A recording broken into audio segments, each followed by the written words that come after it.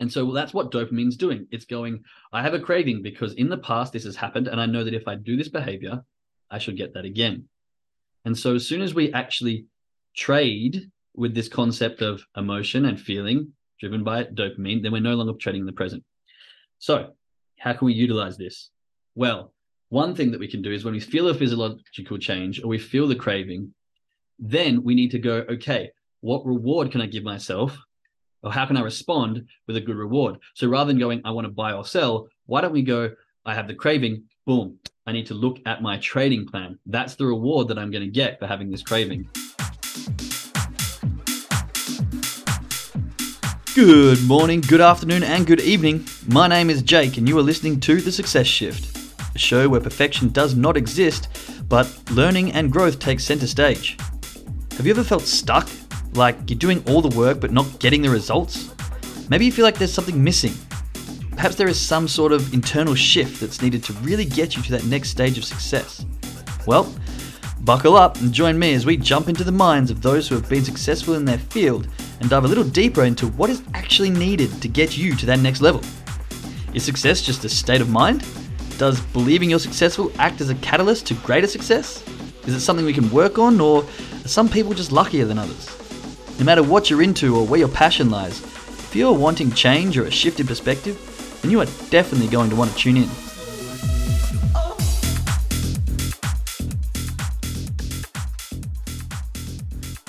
Good morning, good evening, good afternoon, everybody. Welcome to another episode of The Success Shift. This week we've been talking all about dopamine, and I love it. I'm finding it so fascinating the more I learn. You may be aware that I am self-prescribed. I've always wondered why I'm so different, but the more I learn, the more I engage, and the more I understand the brain and other things, I feel like there may be some level of ADHD in my brain, which works on a lot of good levels, but also some of the harder things to learn. But the more I go down the dopamine path and the more that I learn about the things of the brain, the more I have these aha moments like, that makes so much sense. That's what I do. This is what my brain does to me. Now I know how to handle it. Now I know how to respond to it. Now I know how to behave with it. So it's a really, really enlightening. So today I'm extremely grateful for the modern day's ability to learn. Now, obviously, there has to be some kind of precaution, I guess. You can't just go on to Dr. Google and find everything out. I'm just intrigued by a lot of the relevant behaviors from myself in relation to some of the things that I'm learning, which is really fascinating. So I'm going to continue down that self-discovery journey and use my learnings to help grow my trading and to grow me as a person. And it's, for me, very, very exciting. So today I'm definitely chucking some gratitude out there to all the professionals who share their skills and knowledge online, and all those people who spend time creating content for free. Now, I know that some of it's false, and I have to take it with a grain of salt, and I'm aware of that before I get everyone jumping in like, you shouldn't believe everything you read online. I understand. I'm very well adversed with my research, but it is really fascinating to learn and to hear and to relate and to have people, sharing what they find out and what they learn. And I say that to everyone, even everyone listening to my podcast. Don't take what I say as tribal. Do your own research, learn it from other areas, find out information from other sources. If you find something that I'm talking about that's interesting, which is, hopefully all of it, find out more about it from someone else. I often refer to the professionals that I learn from, Dr. Andrew Huberman, Dr. Joe Dispenza, Anna Lomke, I think was the name of the other lady that I've been referencing this week. All of those, really high educated professionals, go do research on them. I'm basically just a collaboration of ideas and putting it together in a way that makes sense in my head and trying to relay that to those so you can get an understanding and maybe get a spark that moves you on to something more interesting. So chuck your gratitude into the chat. We've got gratitude coming in on the Zoom, and today I am working 2 different rooms, so it's a little bit new for me. So, I'm trying to figure out some things, how to expand and grow this show. So bear with me as I do that. But over in the Kajabi room, if you could chuck in some gratitude, what you're grateful for today. We talk about gratitude all the time because finding gratitude morning and night can absolutely change your life. And as we're learning more about the brain, it's actually quite interesting to hear how and why gratitude and the power of positive thinking and all this actually works on the brain. So chuck your gratitude in the chat. Don't be shy. Get on the keyboard. Share what you're feeling grateful for today. We have Happy Thursday, friends, which is always lovely. Grateful I am learning to allow my emotions to flow and not take over. That's a very powerful step forward. Nice work. I know for me, And maybe you'll appreciate what we're going to be talking about a little bit, maybe tomorrow or next week, amygdala hijacking, and how the emotions jump in very quickly. I know for me, I let my emotions take over very quickly. So this has been a long growing process for me. And I love the concept of allowing my emotions to flow and not to take over. I really like that. I'm grateful and thankful to live in a community where there is no pressure to live like the Joneses, and I can be happy with simple. Yeah, I'm not sure if you're aware, but I actually lived in a school bus for a year while traveling around Canada. I also did a camper van in New Zealand. And for a long time, I had a kind of renovated four-wheel drive back in Australia, and I'd go camping out and living with the simple things.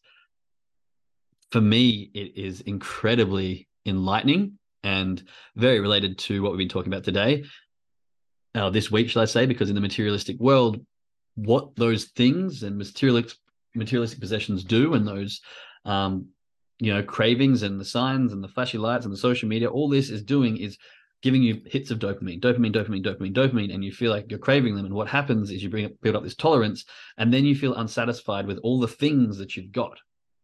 Okay. And actually, one of the things, so this is a great little segue, but one of the things that I was going to talk about today is actually a dopamine detox. And so we'll talk about the concept of that a little bit later.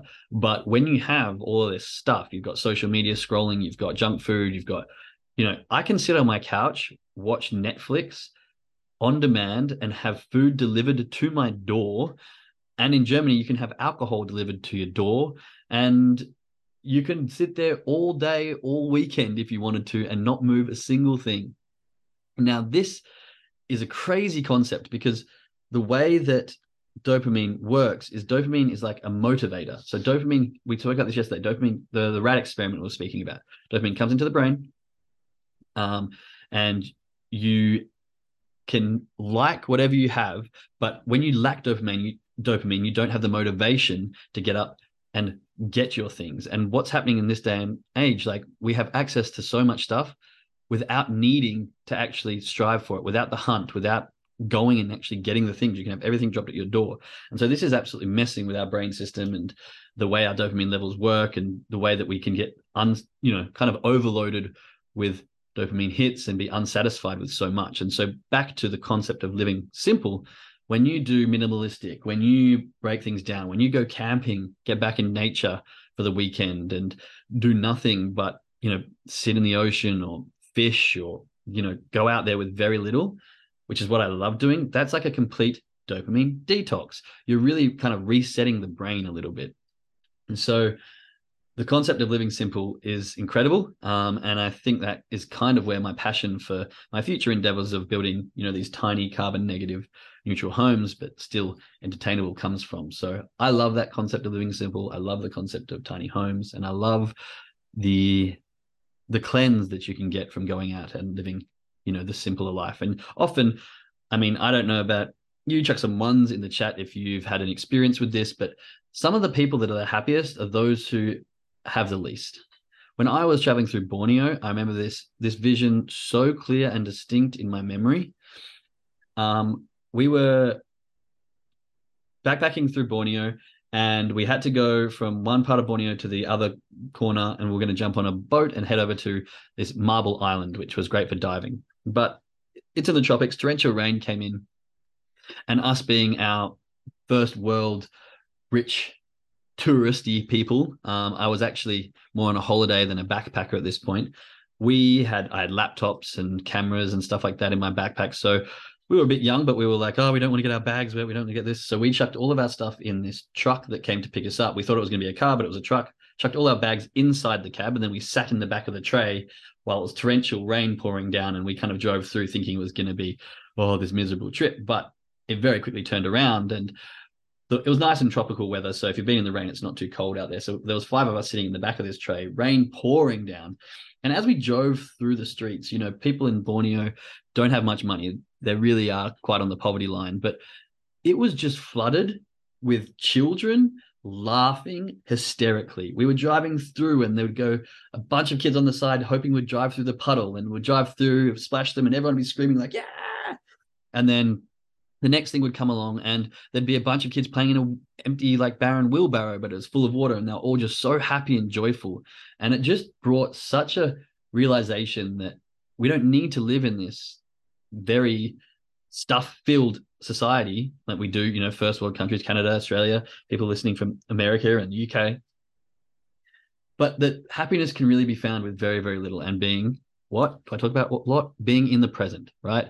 These kids were just in the now, happily playing and being in the present. So this is kind of half the reason why I promote a dopamine detox. And just from myself, from my experiences, sometimes, you know, I've lived on the beach, I've lived in the mountains, I've lived pretty much everywhere you can. And I find that when you get stuck in your routine, like especially in the city, and you've got so much stuff at your fingertips, you can feel so trapped and so dull. And, you know, I've got friends at home who've been living in the city for their whole life, and they're like, oh, I'm so depressed and so sad. And it's just, we need to be able to break free, and we need to have these dopamine detoxes, and we need to be able to cleanse ourselves a little bit and get into nature. So it wasn't much of an awareness of mine until I started doing research, but why getting out in nature and why having these simple lives for a little bit is so good is because we're actually kind of resetting our baseline for dopamine hits.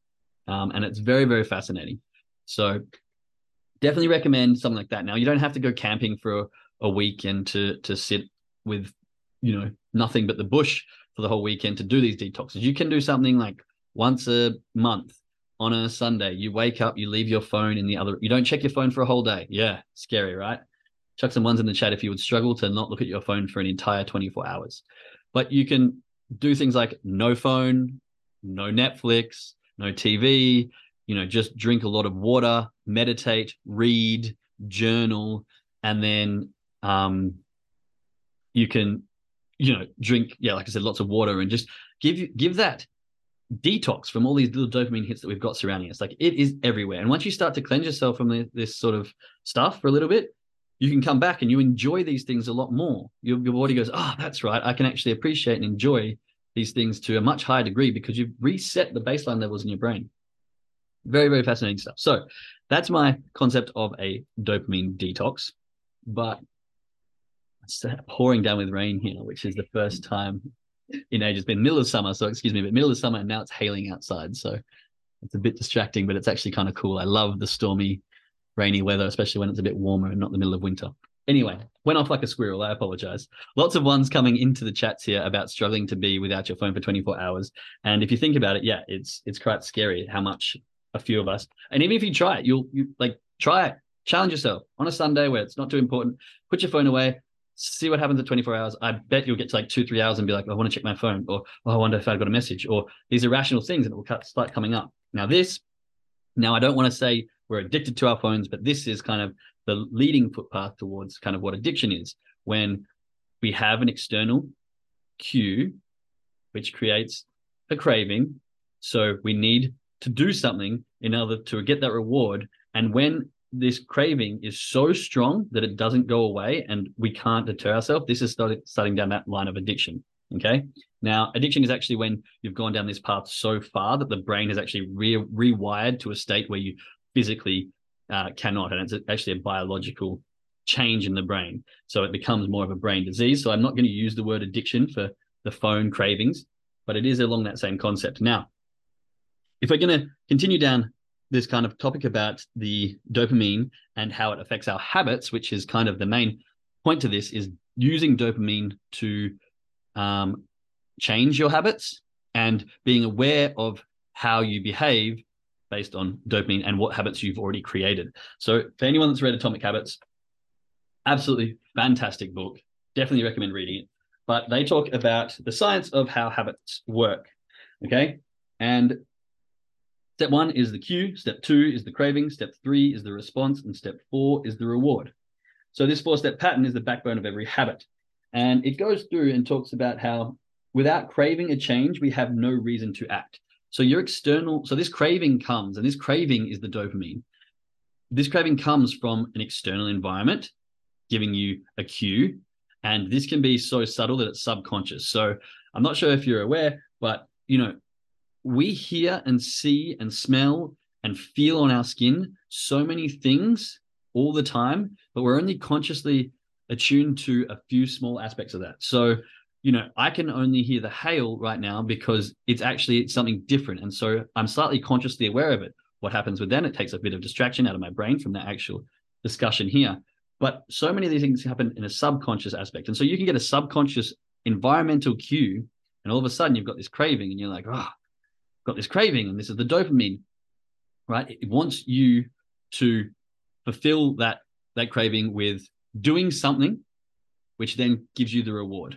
And now originally we think the dopamine comes from the reward, but really what happens is when you have the response and you actually do something, dopamine creates the habit for looking for things that happened before you actually responded. So what were the cues? What were the things that were happening before you actually got the response and the reward, so that now I can look for that again? See, traditionally, the reward system that we have, or the pathways, their main function is to reinforce sets of behavior.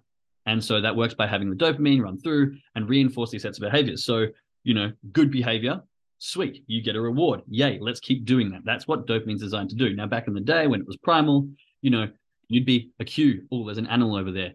Okay, I'm going to go hunt. I'm going to chase that thing down. I'm going to get it. And then I have food. Hooray.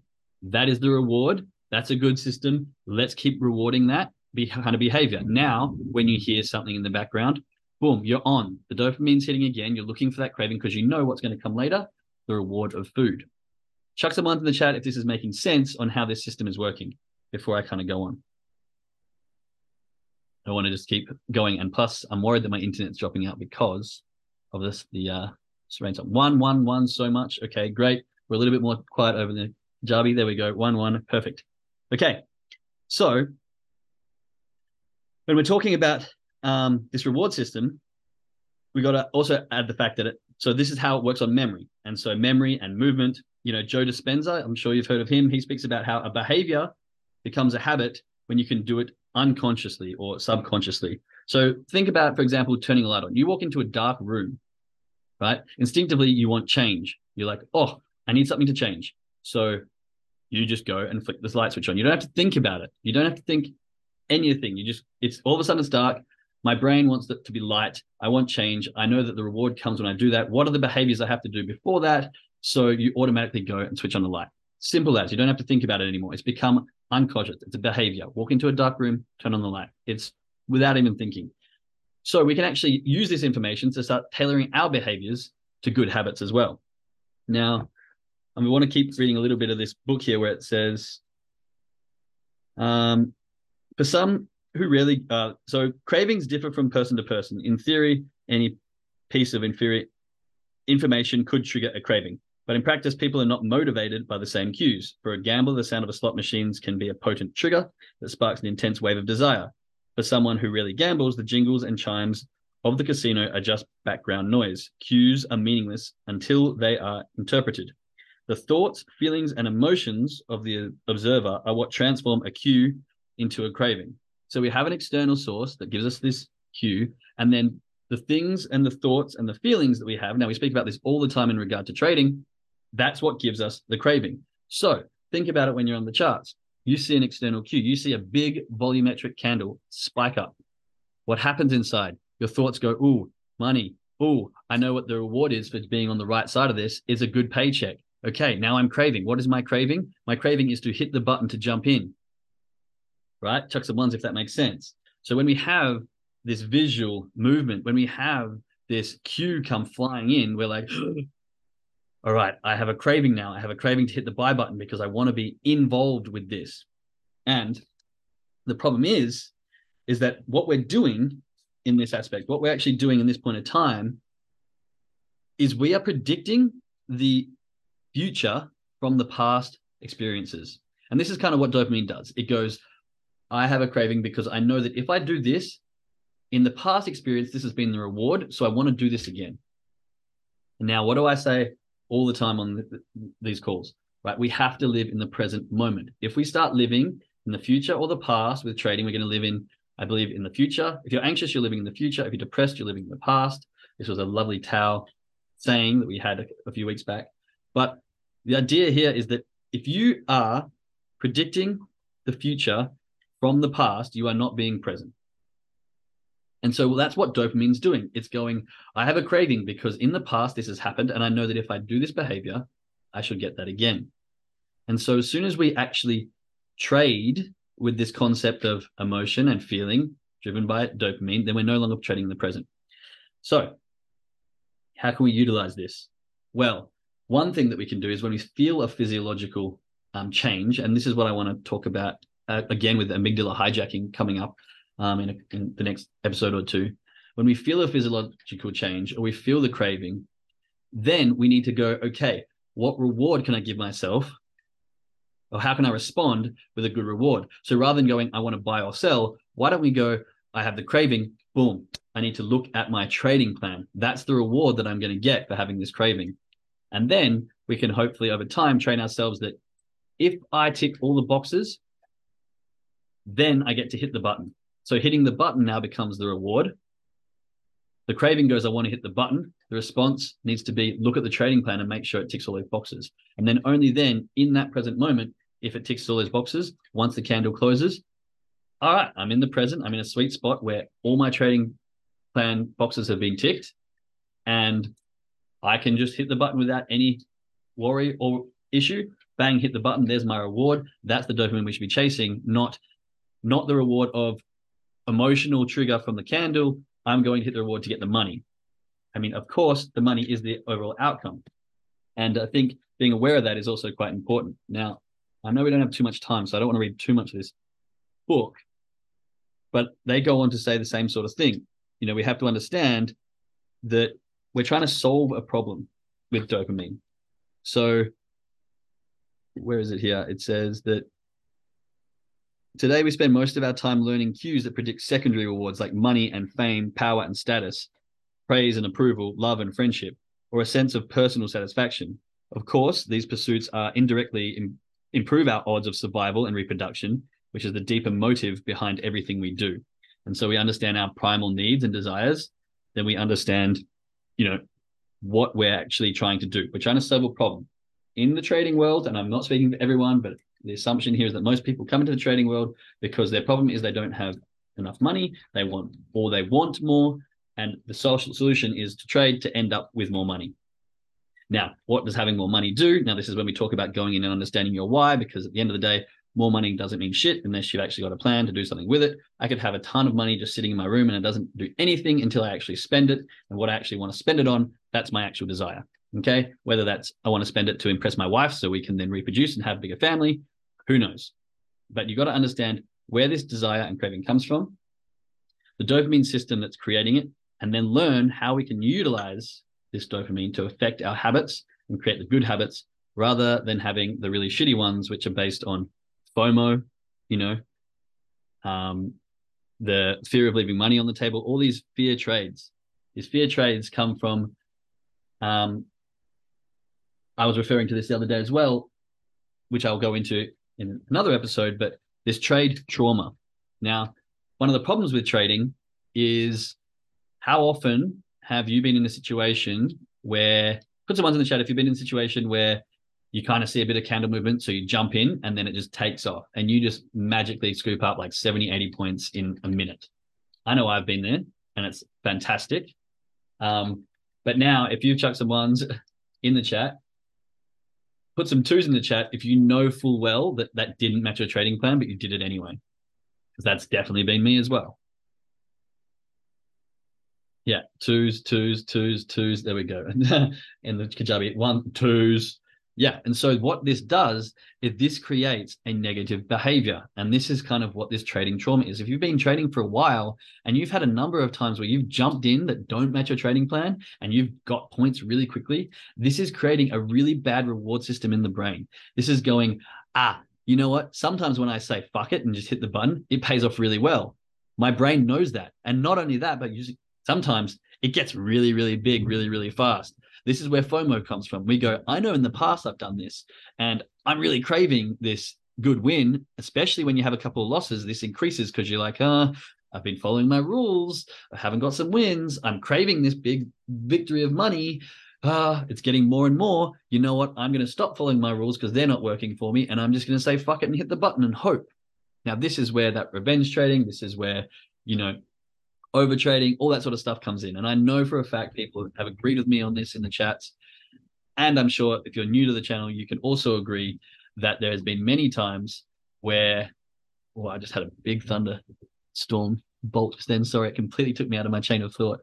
But there's been many times where you have hit the button, had a big win and gone, oh, yes. Or you've taken a loss and you've just started to spiral. Do you know what I mean? So you've taken a loss and then you maybe can hold out and be good for another one. And then it just starts. And then all of a sudden you end up with 5, 6, 7, 8, 9, 10 trades. And you're like, man, what have I done? In one session, I've just taken away the whole week's worth of discipline and the week's worth of good trades.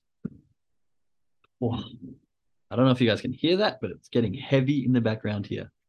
You can? Yeah. Yeah, we can hear it. Yeah, it's okay. Yeah.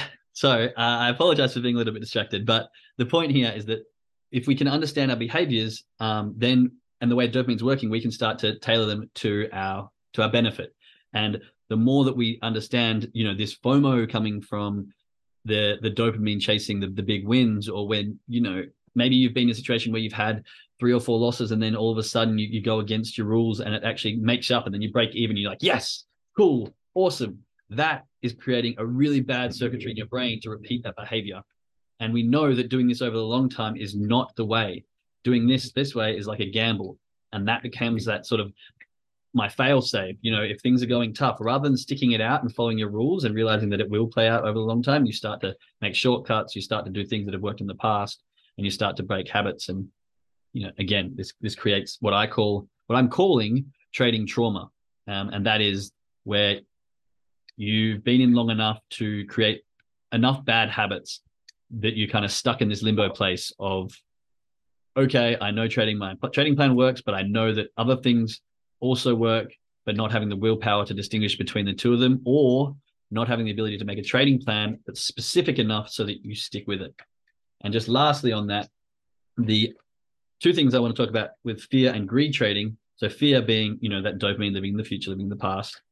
One thing that I was just writing down just before this, and I wanted to share that. If you are struggling with your trading plan and you're struggling to follow it, if you know that you're a greedy trader, maybe put less on the trading plan and make sure that you follow those rules. So I've got like 7 or 8 things for each trading plan. And there was 1 or 2 which I didn't follow all the time. And that was a slippery slope of, oh, you know what? I don't have to follow my trading plan, and allowed me to some wiggle room. So I just ended up kind of doing what I want. But if you've only got 4 things on there, then you're like, okay, I definitely have to tick off these 4 boxes every single time. That's going to start to create the discipline of following the trading plan. Now, this trading plan might not work to the level you want it at, but over time, when you get really disciplined at just doing the 4 things, you can add 1 more checkbox. Okay, now I can do 5. You can add 1 more. Now, you can do 6 or 7 that is very, very specific to your trading plan. And the more you can add, the more and still stay following those rules, the better you'll get over the long term of trading. So I hope that makes sense. And conversely, if you are a fearful trader, put a lot in your trading plan. If you're like, I never take any trades, put 8, 9, 10 things in there. And then if you can follow every single one of them, you know full well that actually, okay, this is ticking all my boxes. I don't have to feel fear for entering this trade because it's actually ticking a lot of my things. And so fearful traders, put a lot in your trading plan. Greedy traders, put a little so that you can follow it and then increase it slowly. Fearful traders, you can actually decrease it because you might feel like, oh, I'm never taking any trades. But at least if you take the ones that only match, then you'll be good. Okay? So hope that makes sense. There was much more that I want to talk about, but clearly with a little bit of a thunderstorm happening here, I got a bit distracted and I could talk about this stuff for ages. So for those who are trading with us, jump over to the trading call. That'll start right now. For those listening on the podcast, thank you very much. I'll speak to you later. Don't forget, if you have your trading plan, read through your trading plan, read through your trading journal as well. Go through, make sure that you've got yourself, do your brain warm up, make sure you're in the right state of mind, and make sure that you're ready to go. All right. Much love, and I'll speak to you again soon. Bye.